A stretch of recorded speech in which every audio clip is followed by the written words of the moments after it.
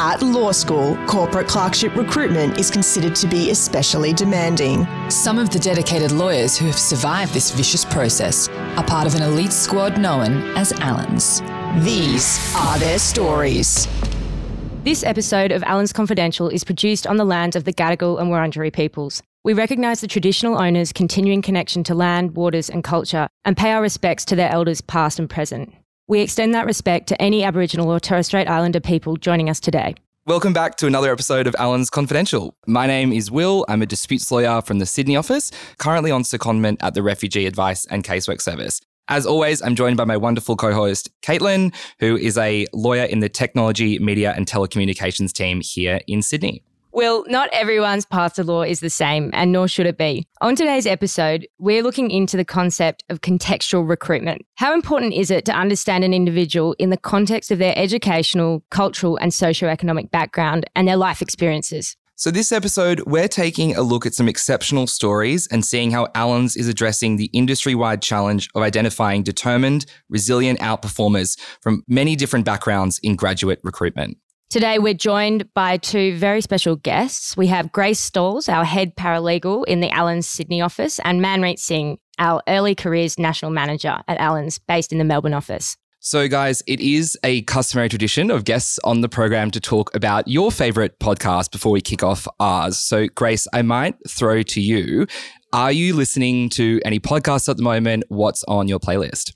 I am an absolute diehard She's on the Money fanatic. Girl boss. So for those of you who don't know, you should know, She's on the Money is essentially a conversation with two girls who seem like they're just your girlfriends about basic personal finance, which is very apt and relevant for me, who has the financial literacy of a potato. But I'm slowly getting there. Mood. I'm learning about my investments. I'm learning about my savings. It's been fab. So that's what I've been listening to lately. Does that teach you what the stock market is? Should I be picking up on this You at should. this stage? If you're not on it, you definitely should, because I don't know, Victoria Devine just unpacks things so neatly and I now understand everything I need to know about investing. Okay, I need to get onto this. Downloading that after this app. And Manreet, do you have any favourite podcasts as well? Look, I got to say, I should take a leaf out of Grace's book. I'm listening, the most recent podcast I listened to was one of the Australian finance podcast episodes, which sounds really boring in comparison to what Grace has just said.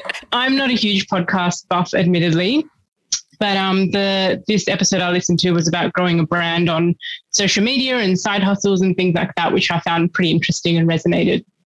That sounds very cool. I've always wanted to have a side hustle, but I feel like it would be in something very tragic like felting or like Arts and crafts related. Exactly, like a little Etsy shop. They sound like great podcasts and very informative and things that I definitely should be turning my mind to at this stage in my life. Or just something I should definitely already know. Yes, absolutely. In my mid-20s. Grace, to start with, you are the head paralegal in Sydney. For those of our listeners following along at home, what does that mean? So the Allens offices nationally resources paralegals who support our legal team with any kind of tasks that they need. So my job as head paralegal is to manage the Sydney and Brisbane team of around 50 paralegals. So helping those guys effectively cater to whatever the legal team needs, which sometimes is a bit chaotic and sometimes not, mostly chaotic, but yeah. So for most people, I suppose at your stage of a career, who are also studying at the same time, managing 50 people and a major law firm, the demands are not naturally something that people would come up against. How do you manage that? It's not something that came naturally to me, and I'm still definitely working on trying to be, I suppose, a good leader for paralegals who are essentially my peers as well. But I think all you can really do is just be yourself and just be honest and upfront. Everyone gets the difficulty of working under time pressure. So I think, slowly getting there. I can imagine it's very demanding and like herding cats at some point when there's like 50 students who all have exams and holidays and things coming up. Absolutely. That's the other thing. You don't really want to be like mean to your friends either. So I kind of can't crack the whip too harshly when people are slacking. I'm kind of like, guys, come on, you really need to like tick it up a bit. But no, you're the people's head paralegal. You heard it here, guys. So to jump back a few years though, how did you come to the law? Was it something you always wanted to do? So I came to the law in a bit of a different pathway to most people. I, in high school, always knew that I wanted to do law, weirdly. I really loved debating, really loved English. That was always kind of my thing. I remember driving past UCID and being like, yeah, those sandstone buildings, like that's me in year 10, which is super nerdy and lame now. No, we love that. Shoot the stars.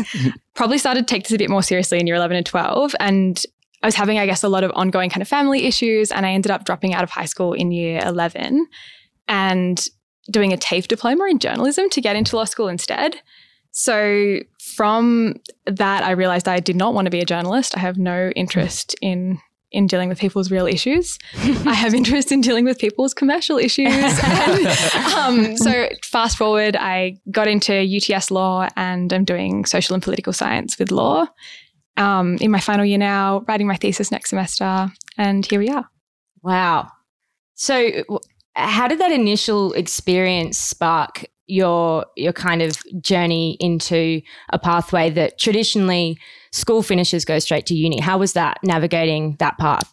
Yeah, it was a really tough period for me because obviously going to law school was something I always really wanted to do, and I felt like I was really set back by dropping out of high school, and that was really hard for me to navigate. I think the overarching reason I kind of wanted to come to law school, I should probably mention this, I had a volunteer lawyer from the Welfare Rights Centre help me access youth allowance on Centrelink when I was previously rejected. And at that stage, I was kind of experiencing a bit of homelessness when I just dropped out of high school and really needed that income support. And this lawyer helped me take Centrelink on, and I ended up getting my youth allowance. Yay, happy days. But I think that really solidified my interest in law by seeing how it could, I suppose, really transform people's lives. And then I think the setback of dropping out of high school kind of felt like I'd failed in a way.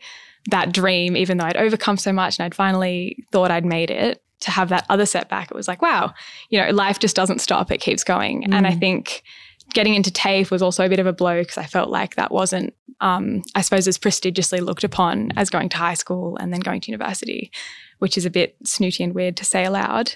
It's really important, I think, to recognise and hear stories from people that don't take a traditional path also, because these are the kind of resilient outperformers that usually go very, very far. And that's case in point sitting right in front of us, one of the most amazing head paralegals we've ever had. So Will, were you going to ask Grace a little bit about uni? Yeah, so obviously transitioning to uni is hard for many students. It's a huge culture shift. Often people move out of home or move into the city. So what was transitioning to uni for you like? Obviously, you've just touched on kind of what the process was in getting into it, but what was kind of, going back to first year, what was that experience like now in a university environment and having, some experience of the legal system already under your belt? Yeah, it was really, really tough. It was, I think the hardest part for me academically was not having just come off exams. So TAFE was much more laid back than the HSC. So I didn't have that kind of preparation going into it. And I suppose personally, from a social perspective, I really felt like I needed to prove myself to my friends and family because I did drop out of high school and, I did make that decision. So going in, I had this like really high expectations of myself academically and that I was going to be, captain of the mooting team, I don't know, do all of these things, president of the Law Society. And then it kind of didn't work out that way. And my grades were very average and probably below average. And I was really freaking out. I kind of had a moment at the end of my first year where I thought I would even drop law because I just thought I couldn't actually do it. I think I was very lucky to have a strong network of friends by my side who really helped me through. Even though we were all kind of failing our first year together, it was still just nice to have that shoulder to lean on. And I think as well, something that I've always think I've been quite good at is reaching out to people. And I guess when you come from an underprivileged background, you kind of need to be a bit pushy and ask people for help. And I've never been afraid to do that. So I think just asking the right people, being really open about needing support really did help me a lot in my first year and eventually get better marks and settle into uni a bit better from then on. Yeah, that's so true. I mean, it it's just really clear that a lot of the time you kind of overlook in those first few years what importance friends have, in that, you know, you view it in a social sense and not in a sense of like, these are the people that are going to be able to get me from where I am now to, you know, my first grad job, or, you know, and stay with me for, you know, many cases for the rest of your life. Yeah. And I think being proactive in the way that you said also is able, in reaching out to, you know, other people, whether it's recruiters or reaching out to, you know, companies that come onto campus, also makes such a difference, even though it seems like quite small steps at the time, I think. Yeah, definitely. Yeah. I think a girl, or a woman, I should say, who actually introduced me to Allens and suggested I should apply to work here, went to my high school. And even though we weren't friends in high school, the fact that I just reached out to her and was like, oh, we both do law, would you like to get a coffee sometime, in my second year, has not only forged what is now like one of my best friendships, but allowed me to essentially get here as well. So I think you never really know the connections that you have until you ask, until you kind of knock on those doors. Totally. Exactly. And everyone has a background that you don't know about, and, you know, things that, you know, an amazing amount of knowledge that if you just ask, you can find out. And I guess touching on that a little bit more, you mentioned that you were kind of introduced to the firm for the first time by friends. What was transitioning to working in law like? So did you work in law while you were at uni, or was Allens kind of your first foray into legal work? So I started working in law before I started uni. I did my year 10 work experience with a criminal law barrister, and again, just kind of cold called them and was like, look, I'm about to start studying law and I want experience. Let me work for you. I'll do whatever you need. I'm a good worker. And since then, I've worked in a smaller family law firm. I've worked for a commercial barrister, and now here. I think that legal experience has largely come from me just persisting and pestering people, which I think is really good. I feel like you should never be afraid of just calling people and being like, I saw your LinkedIn post and I think you're cool. Let's get coffee. Or I think you're a great lawyer and I love this case you worked on. Let's chat about it. I think some of those random things that I thought at the time were completely like the most audacious things I've ever done actually got me so far and so much further than an HD on an assignment. Yeah. And the thing is that once you're on the other side of it, even being a very, very junior lawyer, it's something that's always received so well. When someone reaches out to you, there's never the reaction of like, oh God, I do not have time for this. Like it's just not, it's exciting when young people want to learn more about the law. So to anyone listening that's thinking about it, that is feeling that hesitancy that Grace describes, do it. When you came to the law, was there ever that kind of hesitancy or self-doubt? Did that ever get to you in a way that, you know, nearly stopped you asking or doing something or applying for something? Honestly, all the time. I think imposter syndrome is a huge thing for me and a lot of women in law and men in law, but I never really truly believed that I think I could naturally do something and that it would always somehow be like a fluke or, you know, just an absolute coincidence that I got here rather than my own actual kind of hard work and merit as a person. I suppose dealing with, I still struggle with imposter syndrome sometimes, but it's hard because when I applied for Allens and went to apply for this job, I remember thinking, I actually just don't think I belong in a top tier kind of commercial environment. You effectively screened yourself out. Yeah, pretty much. I suppose I just didn't think that I would be the right cultural fit. I'm not kind of, I don't know, I feel like I'm a bit of a bogan. I like the NRL, not the AFL. I drink tinnies. I don't know. I just wasn't sure if I would be the right fit for a place like Allens. And then my friend who did work here was so lovely and so kind. I thought, she can't be the only person in this huge firm that's this lovely and that's this laid back and chill. Then I was like, okay, I better just give it a go. I'll throw my hat in the ring and see what comes of it. And obviously, here we are. But yeah, I think it just, the idea of imposter syndrome really just reflects people from underprivileged backgrounds being kind of told over and over again that they are not good enough and that they are lacking in some quality that people who are not from that background don't have. So for me, it's that maybe I'm a bogan and I have a bit of a rough accent sometimes, but on a more serious level, it can be the fact that, you know, ethnically I appear differently or, you know, things like that. So I think it's a real problem for the industry trying to, I guess, overcome those hurdles. Yeah, absolutely. So, Manpreet, this might be a good point to get your insights. Lots of people think there's, a typical candidate for graduate recruitment in law with certain cutoffs and particular unis that they have to have gone to and work experience that they have to have had. Is that really the case? Look, absolutely not. And I think if it was, that goes against everything we've just been telling students on campus at universities over the last couple of months.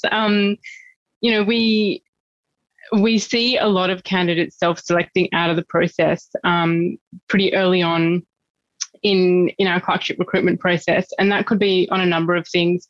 Some of the examples that Grace spoke about, but also things like what university they went to, what their background is or their upbringing, and the fact that we're a top tier firm. Like Grace spoke to her example of she almost didn't apply because we were top tier.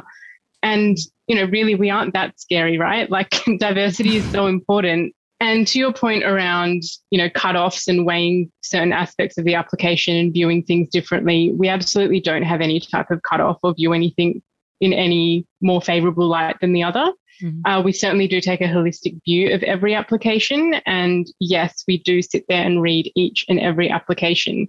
I often get asked, do we have some type of software that picks up on certain words in CVs and cover letters? No, it's me and my team reading every application. And that's really what's going to get you through, because you need that human element to read and consider the application as a whole and the context sitting around each candidate. Yeah, absolutely. It sounds like it's quite a complex dilemma to really pick up on some of those contextual insights that might inform recruitment. I know you mentioned that you sit there, as humans and look at each piece of paper holistically, each application. But are there other measures that Allens are using to go beyond kind of our own human capacity to pick up on certain metrics? Yeah, definitely. So, like I said, we don't want everyone to look the same or to have the same background or pathway into law, and making sure that we have a cross-section of diverse educational, socioeconomic, gender, cultural, etc., different backgrounds is really important in building that talent pipeline. So one way that we do this is by using a contextual recruitment system in our clerkship recruitment process, which is called RARE. And that really helps to level the playing field for all of our candidates. So a bit about the tool. So Allens was the founding partner of RARE in Australia in 2016, which we're really proud of. It is an optional part of our application process, and it allows recruiters to understand a candidate's achievements and experience in context. So to dive a little bit deeper, the system essentially is measuring two things. The first one is disadvantage, and the second is academic outperformance at high school. So if a candidate was to opt in to the recruitment system, information is collected at the application stage on various different data points. So things like your educational and financial background, an indication of any personal circumstances that you had. So for example, caregiving or care receiving, among a lot of other categories. And the data is then used to screen candidates in. And I think that's the important point. We're not using the tool to rule anyone out. So the way that we use it in our process is that we screen all of our applications as we normally would. We don't even look at the RARE data at this point to make sure that we're viewing each application independently. Once we've done that, we then have a look at the RARE data. So Manpreet, I remember when I completed the RARE application as part of my pathway to Allens, some of the questions that I think I answered were how many hours I worked in my final year of high school, if I'm from an Aboriginal or Torres Strait Islander background, caregiving responsibilities. I also mentioned an underlying medical condition that I had, which is kind of relevant to my grades.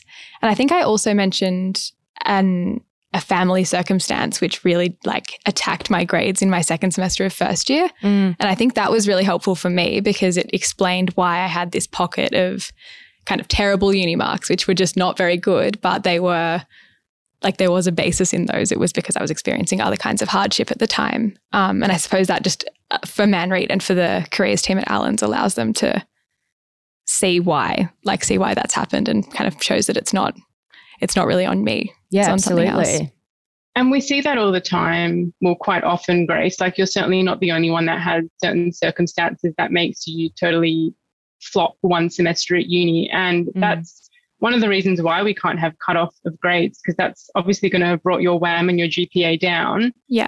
But by allowing us to have that context around what was going on in your life, just allows us to make a more informed recruiting decision when we're reviewing all of our applications. Yeah, because I can imagine that if you were looking for only perfect marks, sure, you would get academic high achievers, but how much would you lose in people with real life experience and serious levels of resilience? And we need that, and it makes for a better firm. Definitely. So with RARE, I mean, I'm not super familiar with the tool myself, in that maybe that's, part of the process, in that, students might not know it's affecting their decision. So, Manreed, do students know if RARE is helping or, their application? Is it something where students are told whether it might help or detract from their application, or is it something that's kind of going on in the background from your end and isn't as visible to the students? Yeah, so it definitely is going on in the background. So as I mentioned, it's optional for the student to opt into the RARE tool. And we only use it once we've done that initial screen, as I mentioned. And then beyond that, it really is just a screening in tool. So we don't even share that information to the interviewers. So no partners or lawyers or buddies or anyone else in the process has that information. And for a couple of reasons. The first one is obviously confidentiality. The candidate's sharing some pretty personal details with us. And the second one is to rule out or prevent any bias in the interview process as well. Because I imagine if, someone's gone through quite a lot of hardship, reading that could lead to some bias in the interview process and beyond. Yeah, that's good that it doesn't kind of stop at the tool, but, you're looking at how it might impact human decision-making beyond that, and limiting it to only being an opt-in, advantageous, value-add tool rather than something that could potentially detract from a student's application. That's really interesting. Grace, you say that your past is your secret weapon. Can you tell us about that? Yeah, so I think my past, I suppose the adversities that I've overcome to get where I am. So, for example, I've experienced homelessness and family violence, and those things are really, really awful things, but unfortunately really common prevailing realities growing up in Australia. And I think it's my secret weapon because when you are able to capitalize on those hardships and turn that into resilience, it really is a unique thing that you have that no one else has. So in a weird way, it's kind of the best possible competitive advantage that you can have in a workplace. But also as a human being, you are able to just relate to others in a way that I think you might not be able to if you didn't have that kind of shared adversity that you would overcome with other people. So I think practically it helps me get the last bit of work out when I'm working late on a deadline, which is hard, but then socially and personally, it kind of just allows me to connect with other people, I think, and really empathize, I suppose, with other people's difficulties. Definitely. And I think people a lot of the time when looking at corporate law recruitment and things like that overlook things like EQ or emotional intelligence or how important those things are in your career. Like every day in a corporate workplace, you're talking with other people. You're always working in teams. Often the more senior you get, you're talking with clients, and those aren't going to be exactly the same type of person. And if you're someone who is, like funny and relatable and human, those make you a far better lawyer and also like a really interesting and lovely person to be around. And I think people often overlook that in their skills when considering whether they, would fit in a corporate workplace. And I know that your story must reflect lots of people listening at home, that they've had disadvantages growing up in their background. Manreed, I mean, when we're looking at diversity in the workplace, we've talked about how we're using different tools to try and increase it. But from your perspective, what is the importance of having more people from backgrounds like Grace's or more people from diverse backgrounds in a workplace like Allen's? In short, diverse people are going to bring diverse perspectives to the table as well. And that's really what we want to see. We say it time and time again every year, we don't have a cookie cutter type. We don't want candidates to feel like they need to conform or to a certain way, or, act or look a certain way or present themselves in a certain light in interview. And we can actually pick up on that when we're going through the recruitment process. So really, we just want candidates to be authentic and true to themselves and own their story. Like Grace said, her past is her secret weapon. Like, own it. This is authentic to you. And that's really what we want to know, and that we want to get to know you. Grace, for you, I mean, on a personal level and on a level as someone who works in this firm, while, we're trying different tools and it's not a problem that's fixed overnight, what would it mean for you to have a more diverse workplace, or a workplace that's trying hard to try and, overcome some of these challenges that are, industry-wide? I suppose personally, on a day-to-day level, it's nice to just have people who share your values and share, I suppose, similar experiences to you. That just makes it an easier place to come to work every day, right? But then in another way, you also want the profession that you're a part of to actually reflect the people that it represents.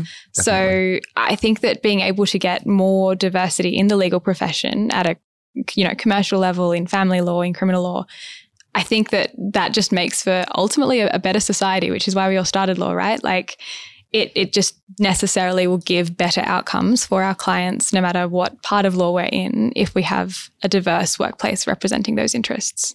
I totally agree. And exactly as you say, the more people that we get in companies like these and companies across Australia that are reflecting the people that they're helping, the better that legal advice is going to be. And, we can inch closer towards a more perfect profession. So thanks both for your time. That was an excellent episode. I know I learned a lot, and I'm sure Caitlin, you did too. And for being so honest and forthcoming about your story, Grace, and for your insights, Man Reed. And thank you all to those listening at home, on the train, wherever you are. Thanks for tuning in, and we'll see you again next time.